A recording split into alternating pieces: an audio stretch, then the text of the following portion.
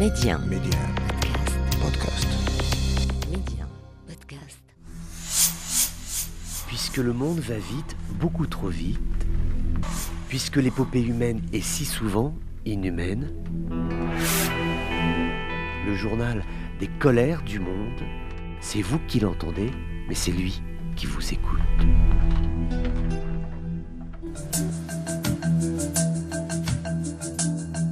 Bonjour à tous, bienvenue dans ces colères du monde. Elles sont terribles, ces images qui nous parviennent du désert tunisien, du désert libyen.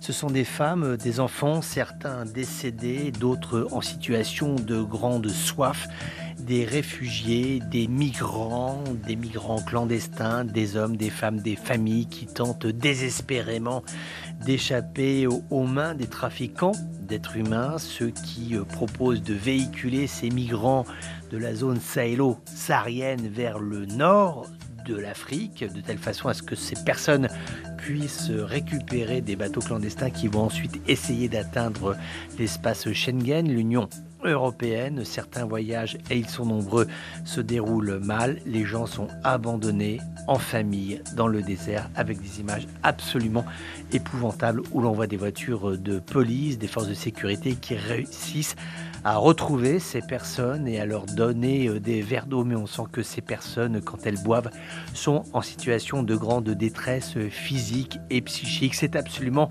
terrifiant de voir à quoi ces personnes sont réduites, si ce n'est à l'état de mort-vivant.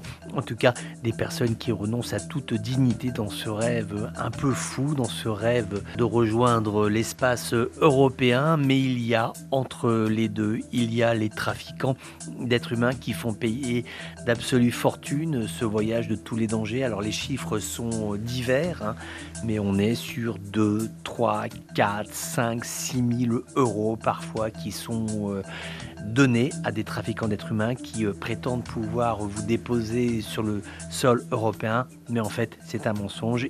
Soit ils vous abandonnent dans le désert, soit ils vous montent auprès d'autres trafiquants d'êtres humains qui vont vous cloîtrer dans des lieux de rétention qui sont en fait des prisons avec des interventions, il faut le souligner, à la fois des autorités de l'Est mais aussi de l'Ouest libyen, des autorités donc soit dépendants d'Haftar, soit dépendants de Baïba, qui vont intervenir pour libérer ces migrants qui sont aujourd'hui prisonniers des agissements de ces trafiquants d'êtres humains qui leur font vivre quasiment une situation d'esclavagisme. Aujourd'hui, 350 € pour un agriculteur libyen qui veut acheter un migrant clandestin et le faire travailler gratuitement sur son exploitation agricole. C'est du trafic d'êtres humains, c'est de l'esclavagisme.